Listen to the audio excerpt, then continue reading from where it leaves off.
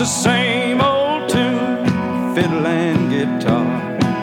Where do we take it from here? Rhinestone suits and new shiny cars. It's been the same way for years. We need to change. Good morning and welcome to Moving Iron Podcast Morning Market Roundup with Chip Nellinger. Chip, man, looks like yesterday things went on a tear and then they opened up down again this morning. So what do you make of all that and how are things going to head for the rest of the day? Yeah, a little bit of a head scratcher in some regards yesterday. We did get the crop condition reports out Monday afternoon, and they did show, 1% lower in both corn and beans. But some pretty big drops in some of the major states, North Dakota especially, had double-digit drops. So I think that maybe supported us a little bit. They beat things up so badly Friday. We were probably due for a little bit of a bounce. But we're kind of back to reality here, and that reality is the USDA August report from last Friday is, the law of the land right now. They were big yields.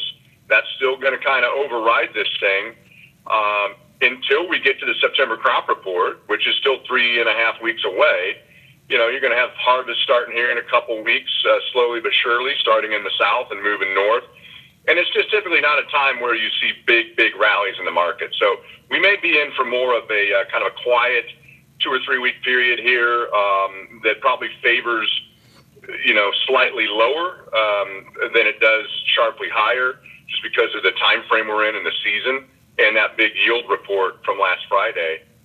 Barring any, what could change this dramatically is any big sudden news on a trade deal, whether that's with Mexico or China, or even news that we're, working towards that could definitely, change that equation and throw some volatility in there. But we've talked about this before, the fight now is going to be, is the USDA correct? Are the yields that big? Is harvest data and the September crop report data going to confirm that, we're essentially sitting here at record corn yields and near record bean yields.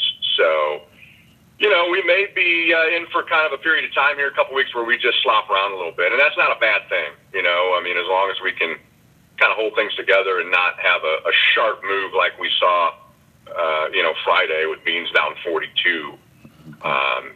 Stabilizing, kind of slopping sideways, building the base might be the best thing we can hope for right now in the grain markets. Right on.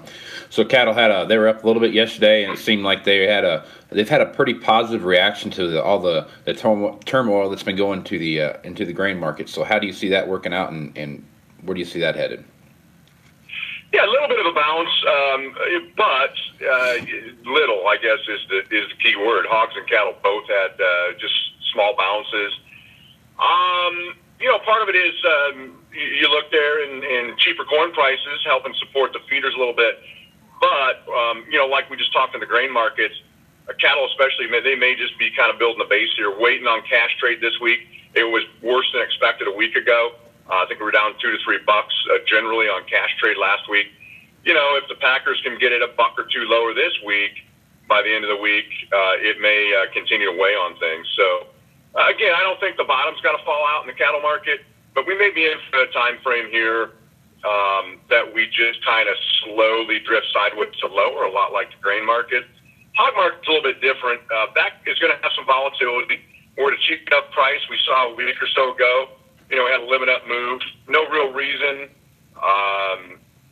Just short covering. You're going to have bounces, but we're still trying to get rid of this big supply situation on the hog side. So, let's keep our fingers crossed. Sometimes it's not all bad just to go sideways and have a boring market for a couple, 2-3 weeks and kind of build a base. And let's hope we can kind of do that. Sometimes you need to do that before you have another leg higher in things. Right on.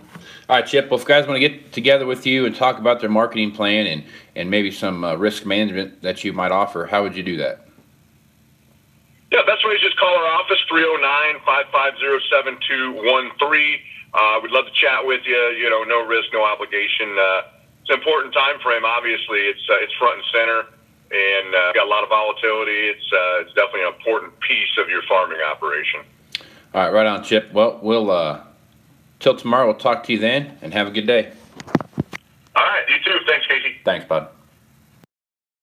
Moving higher in the 21st century. Hard